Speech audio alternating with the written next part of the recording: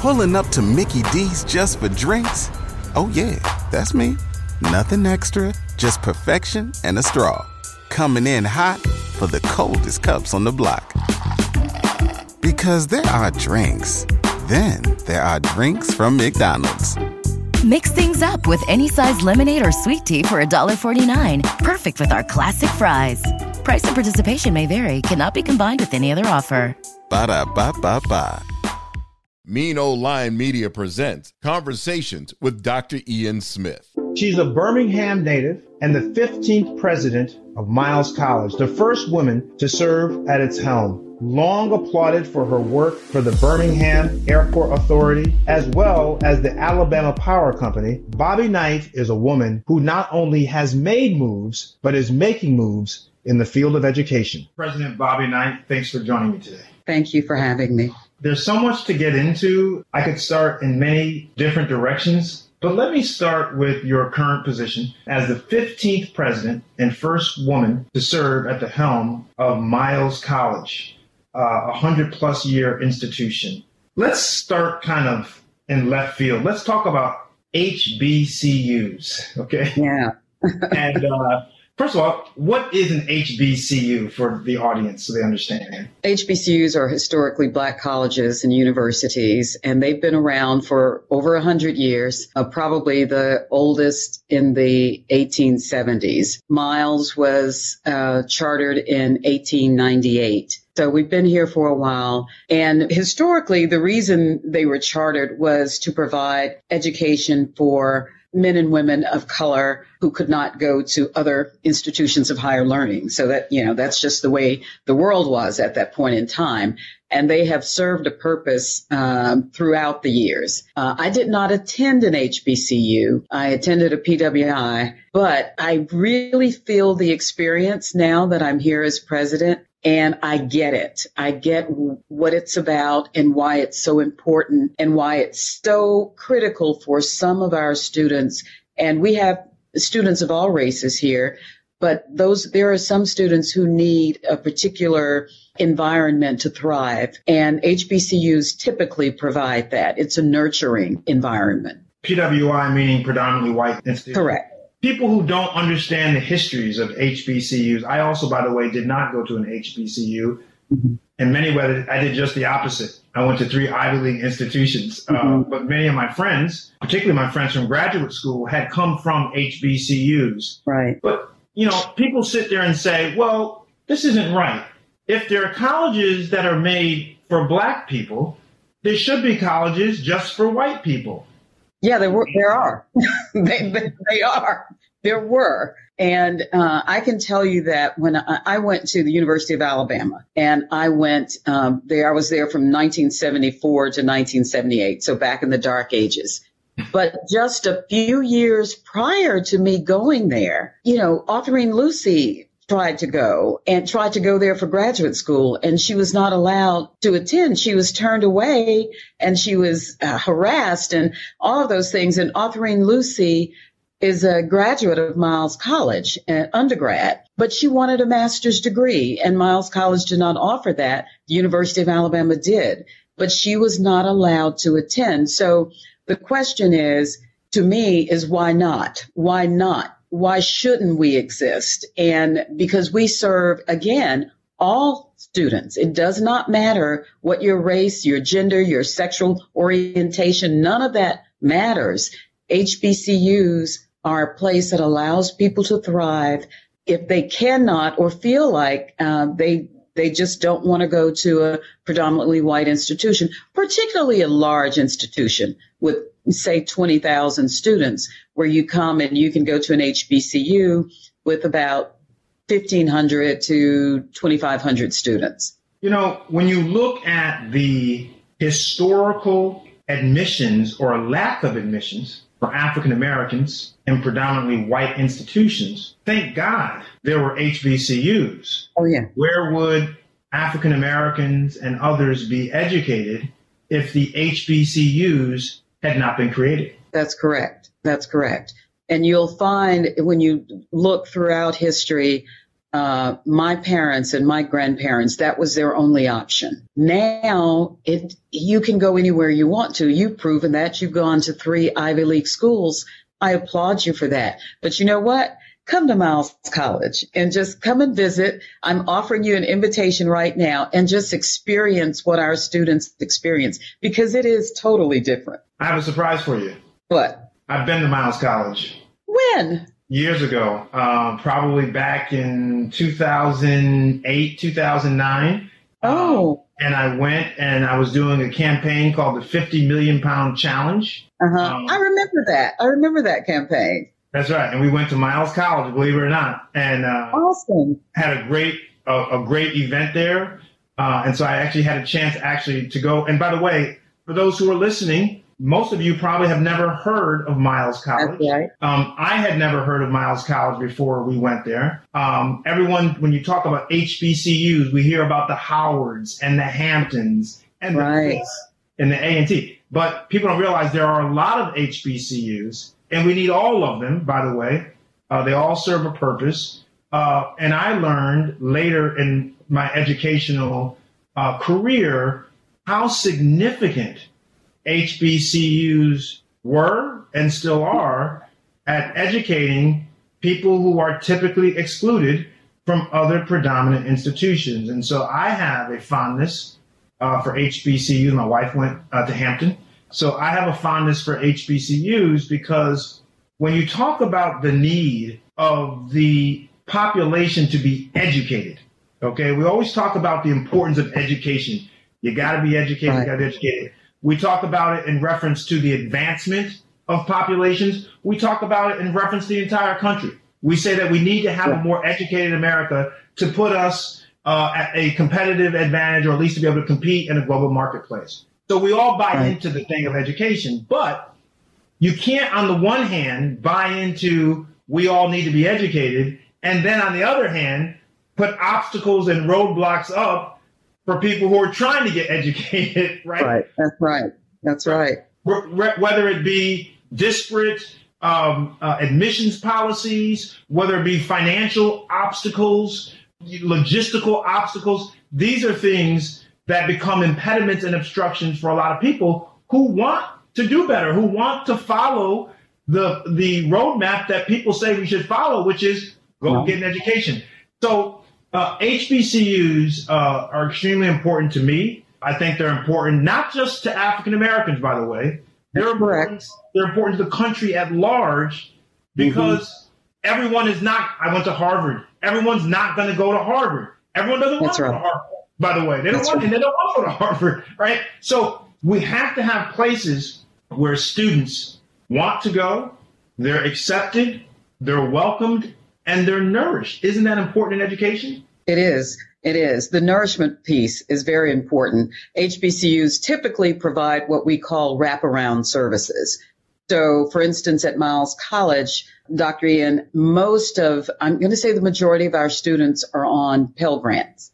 Some sort of financial aid, but a large majority receive Pell Grants. A lot of them actually are from single parent households and are first generation in their family to go to college in 2021. They don't know how to go to college. They didn't have a parent to say, hey, this is what's going to happen when you get there. And you've got to study and you've got to watch your social life. You've got to make sure that you're paying attention in class and enjoy your social life, enjoy the activities, but you got to be careful. You got to watch that. Nobody's telling them that. And so then you have this group of students who are our generational students. Their grandparents went to Miles College. Their parents went to Miles College. They wanted to come to Miles College. And then you have a group of students who have this ability to develop their leadership style. If you go to a school with 20,000, even 15,000, it's the chances of you really being able to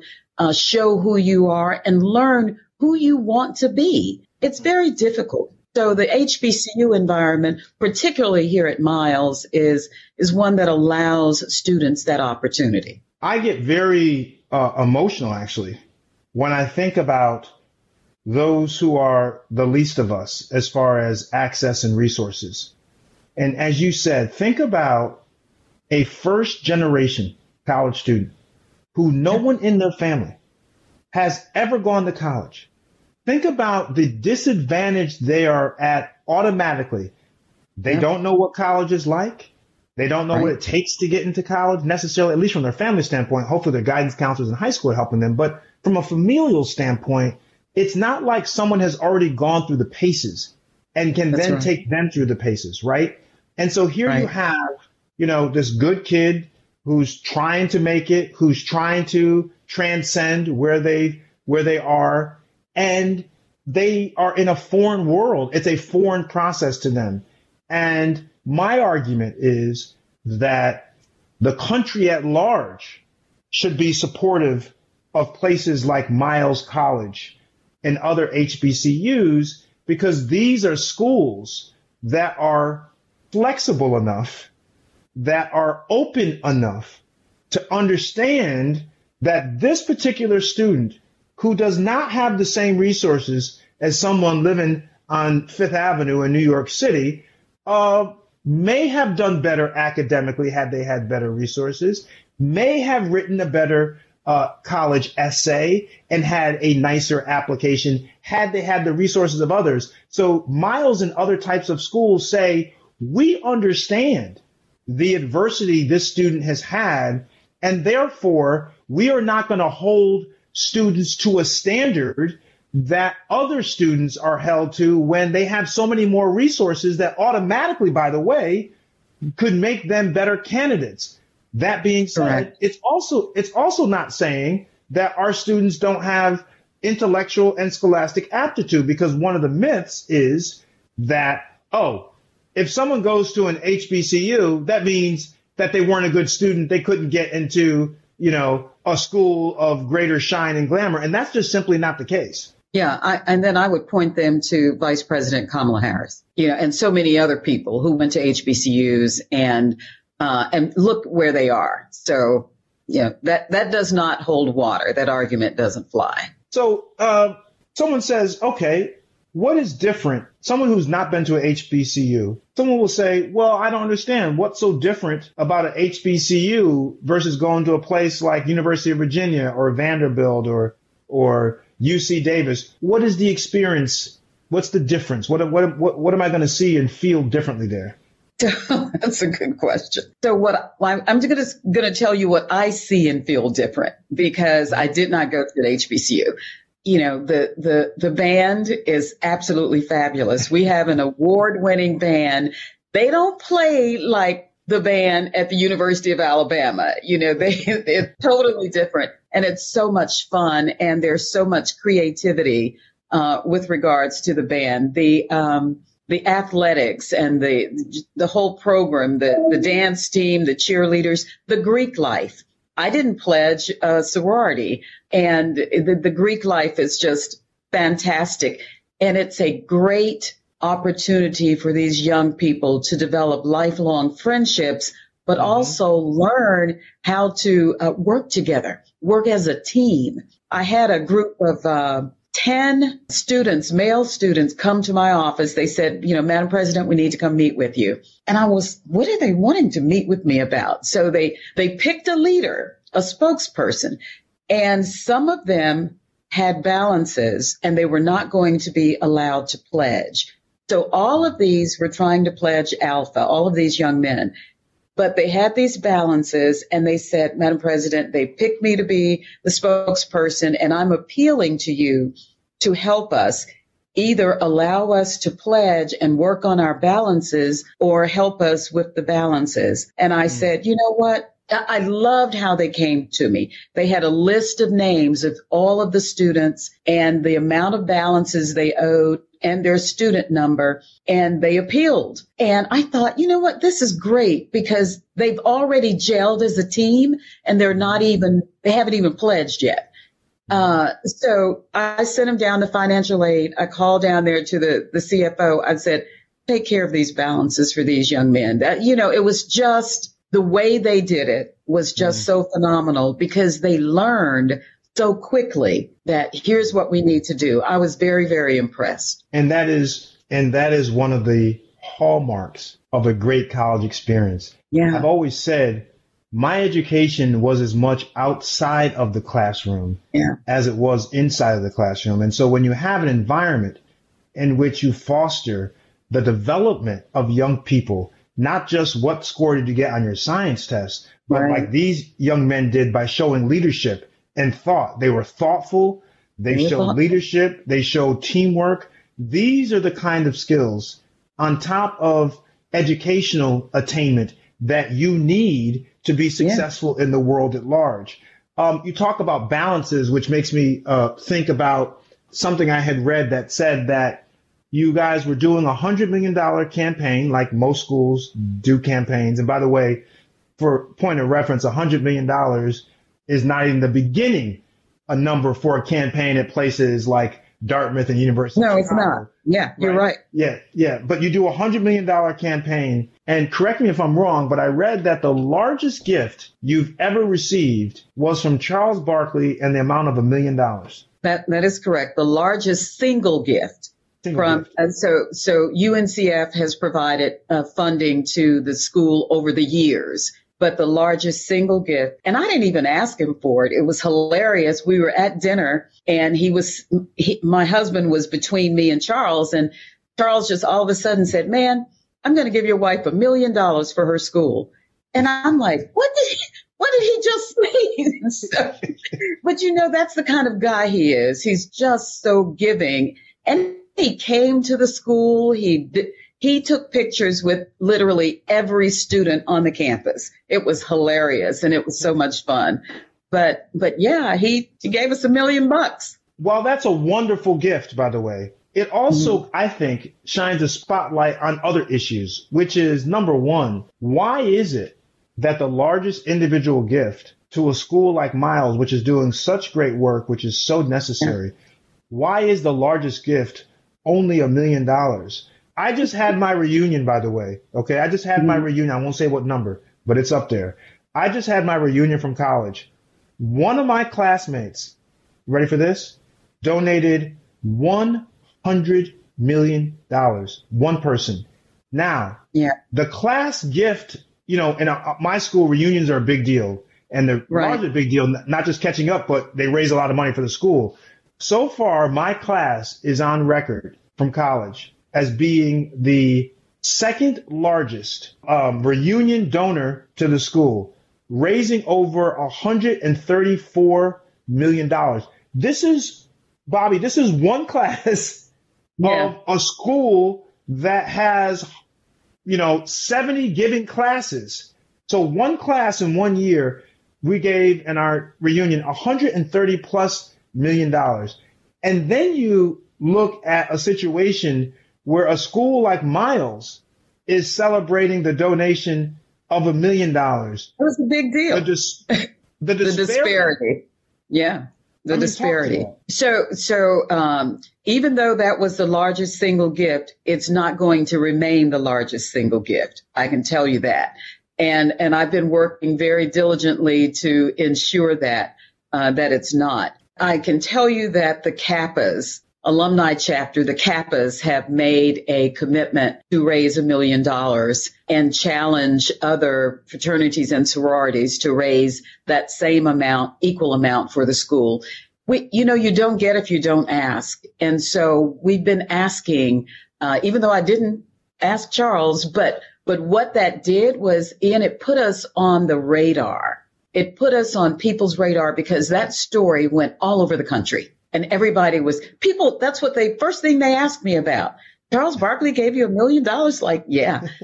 but you know what? He's so generous and he wanted to show other professional athletes that even though you did not go to an HBCU, those schools are so important, you should.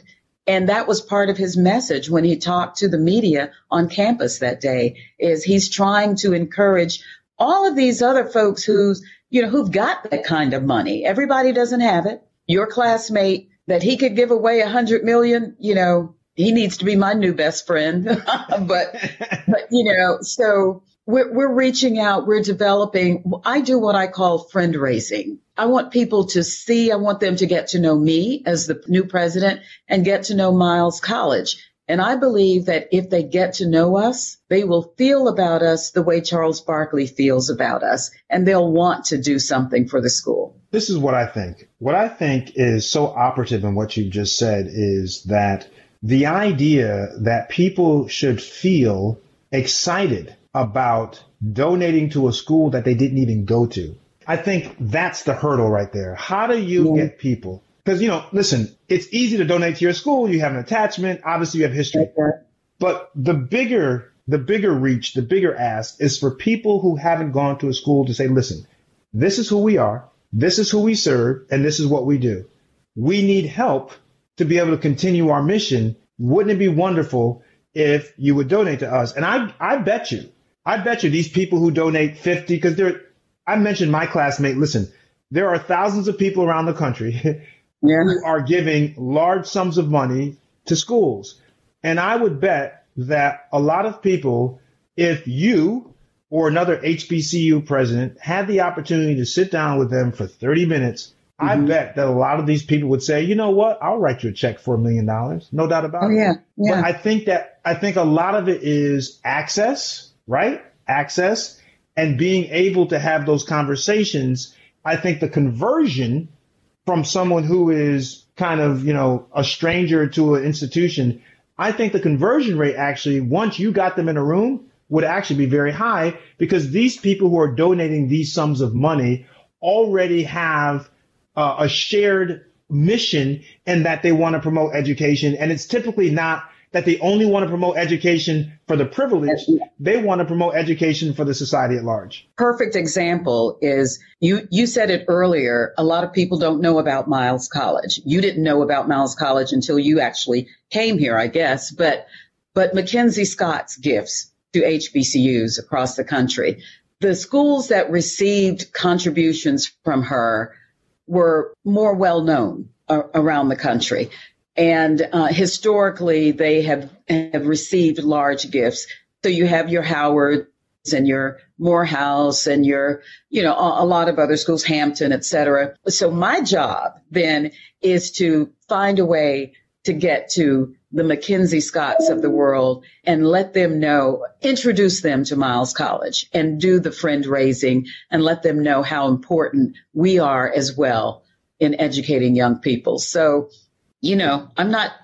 that's my mission. That's my job. I'm going to do it. Here you are, a very successful business person who had a great career at Alabama Power, right? Right. For many, many years. And then you find yourself on the board of Miles College, right? Right. And now interim president and now named first female president. What was it about, was there anything about your career at Alabama Power that really prepared you to take on this new responsibility on the educational side, the academic side? Yeah, so that's a great question. I did not seek this opportunity. It came to me, and I had to really think about it and talk to my husband about it and pray about it. And do I want to do this? I don't know anything about higher ed, but what I have done is I felt that my business skills, my acumen in the business world, and my relationships would be helpful to the institution. So my plan was to be there on an interim basis. And then back in March of 2020, the board voted to ask me to be permanent. And I think it's because I approached it as a business. I operate like I'm running a business and using business principles and not like it's a nonprofit, because even though we are a nonprofit, you've got to act like you're trying to, get somewhere financially. You want to be financially as independent as you can be and not always struggling to pay for this faculty member or to upkeep this building. HBCUs typically don't have the resources to put into buildings and grounds like your larger institutions. But I felt that I had an opportunity to really this is going to sound corny, to really make a difference. But the main thing for me is when I got to the campus, I fell in love. I fell in love with the students, and I felt that they needed me. They needed somebody like me. They're the why. They're the reason I'm there. No other reason. So, it's, I really did feel that I had a lot to contribute. And then when we had to face this worldwide pandemic, I pulled back on my skill set for the electric utility company. We always prepared for nuclear drills and tornadoes and hurricanes. And so I looked at the pandemic as yet another storm. And so I had all of this experience to tie into. Didn't know I was going to have to pull it out, but I did. So anyway, that's primarily it. You are, I don't want to bury the lead, and maybe I have, but you are also very academically well pedigreed. I mean, you have a JD, and you also have a business degree from Northwestern, from Kellogg School of Management. And so you are very well pedigreed. And, it just makes me think that someone with your background, both on the business side and also the academic side, I think it also makes a statement that you say, I'm not going to necessarily, go to, NYU or Stanford, but, I'm going to use my acumen. I'm going to use my skill set, my connections to help a place like Miles College. There's something Shakespearean poetic about someone taking that journey and saying, I'm going to go over here rather than somewhere else where others may expect me to go. I think that's important. I've never looked at it that way, but I guess you're right. And the reason why I say that is because, it's very easy in society to get into a track that society has almost set up for you, right? Yeah. Society says, well, if you're successful here, then you should do this. If you do this, you should do that. So society kind of encumbers us with these expectations. And a lot of us, by the way, kind of just coast in that direction.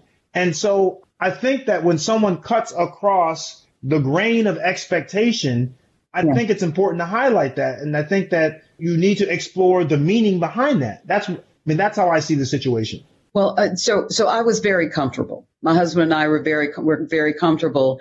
I could have lived out the rest of my retirement years. I turned 65 about 3 or 4 weeks ago, and life is good.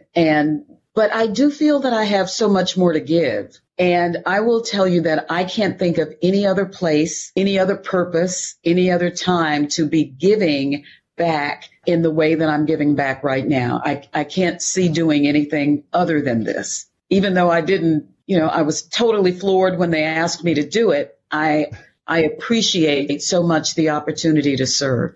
And I think at the end of the day, by the way, no matter how successful we all are individually, I don't know if true life success is measured by titles and accolades and trophies and awards. For me, I think true life success is measured by what you do for others, how you impact other people's lives, what you leave behind that allows others to have a chance at it. I don't know how you see it. Yeah, I absolutely see it that way. And every day I walk this campus, I think about that. How can I change somebody's life? How can I impact it for the better? We're going to lose some. Some are going to fall by the wayside. That's always the case. But as long as I'm here, I'm going to do everything I can to make sure they end up in a better place and in life and a better station in life. They're the why. They're the only reason.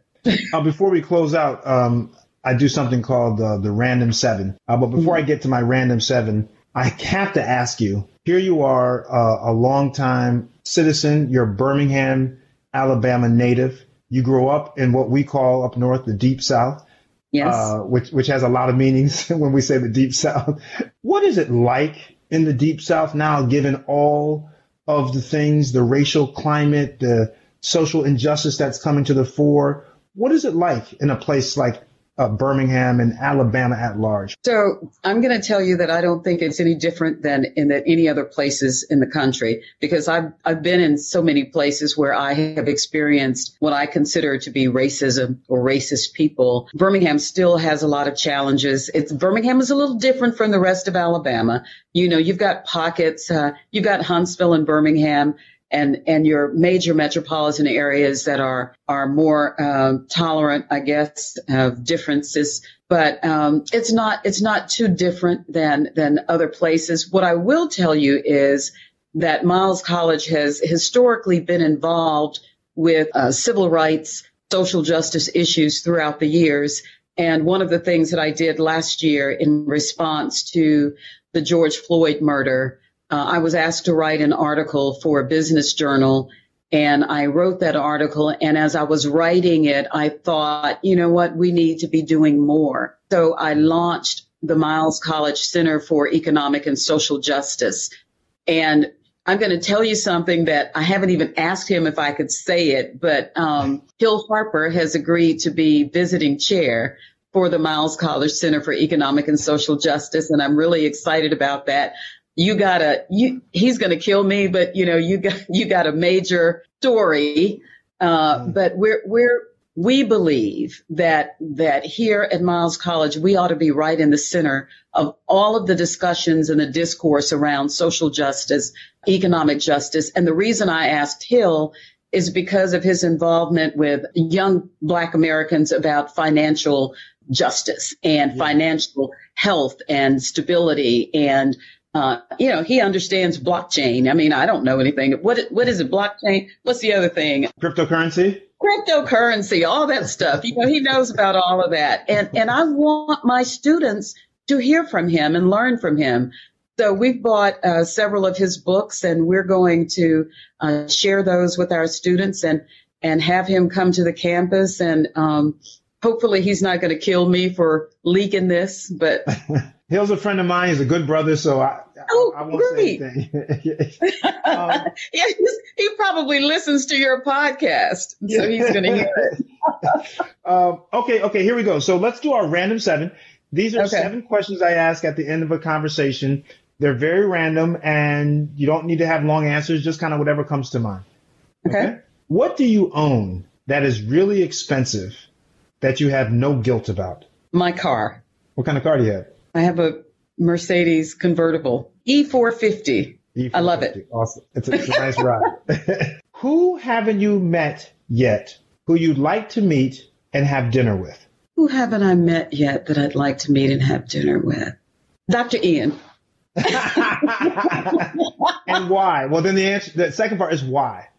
Because I followed your career, and you've always been out in the universe trying to help people, not just Black people, but all people. And I think for somebody as young as you and as committed as you've been, I think you've had a wonderful journey. So, yeah. That is very true, by the way. And I appreciate that I have had a great journey. I've been very blessed, by the way. I also appreciate you saying that I've tried to help everybody. I love my people, obviously, but I've said several times to anyone who may challenge me that I've helped everyone. I don't turn anyone down, regardless of race, gender, sexual orientation, or political affiliation. I just help people. That's just kind of what I do. Question number 3. If you had not had your career in the Alabama Power Company and you were not currently the president of Miles College, what career would you like to have had? That's easy. I intended to be a broadcaster. I wanted to be in radio and broadcast, and I would be doing that right now. Wow. I love that. Broadcast is a great career, by the way. A great career. Who have you always had a crush on and why? What if my husband's going to listen to this? Denzel Washington, because he's fine. And he's a great actor. Okay, that's fair. What does success look like to you? People ask me that all the time. I'm just going to say, when you know you've made an impact on something or someone, then I think you've been successful. That's what I feel. My first response. What moment was a watershed event in your life that you think made a big difference? The bombing of the 16th Street Baptist Church. I was a little girl, and my sister, who's 19 months older than I am. Our parents were out of town. They were driving to Mississippi, and they left us at our grandmother's. And during those days, Black people could not use telephones in gas stations or in businesses on the road. And my parents heard on the car radio that a Baptist church had been bombed and some little girls died in the basement. And we went to a Baptist church and we went to Sunday school in the basement of the Baptist church. And they had no idea that if it was our church or if it was their little girls until they got all the way to Mississippi. Mm-hmm. When they got there, and my oldest brother was there, and that's when they found out. And when I heard the story of how troubled they were and how concerned they were, for me, it was, I still tear up when I think about what they had to have gone through, not knowing and not being able to use a phone because of the color of their skin. Mm-hmm. Last thing, when it's all said and done and they are writing your story, what do you want them to say? That I was bold and I did what I felt I needed to do. President Bobbi Knight, Miles College. Yes. Thank you for the conversation. Thank you so much. Conversations with Dr. Ian Smith is hosted by Dr. Ian Smith, associate producer Lauren Turner, executive producer Ian Smith, edited by Ken Johnson, executive producers Omar Thompson, Andrew Kalb, and Ken Johnson. Find the Conversations with Dr. Ian Smith podcast on Apple Podcasts, Stitcher, Spotify, TuneIn, or wherever you get your podcasts.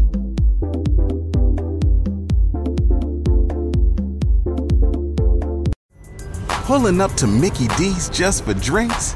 Oh yeah, that's me. Nothing extra, just perfection and a straw. Coming in hot for the coldest cups on the block. Because there are drinks. Then there are drinks from McDonald's. Mix things up with any size lemonade or sweet tea for $1.49. Perfect with our classic fries. Price and participation may vary. Cannot be combined with any other offer. Ba-da-ba-ba-ba.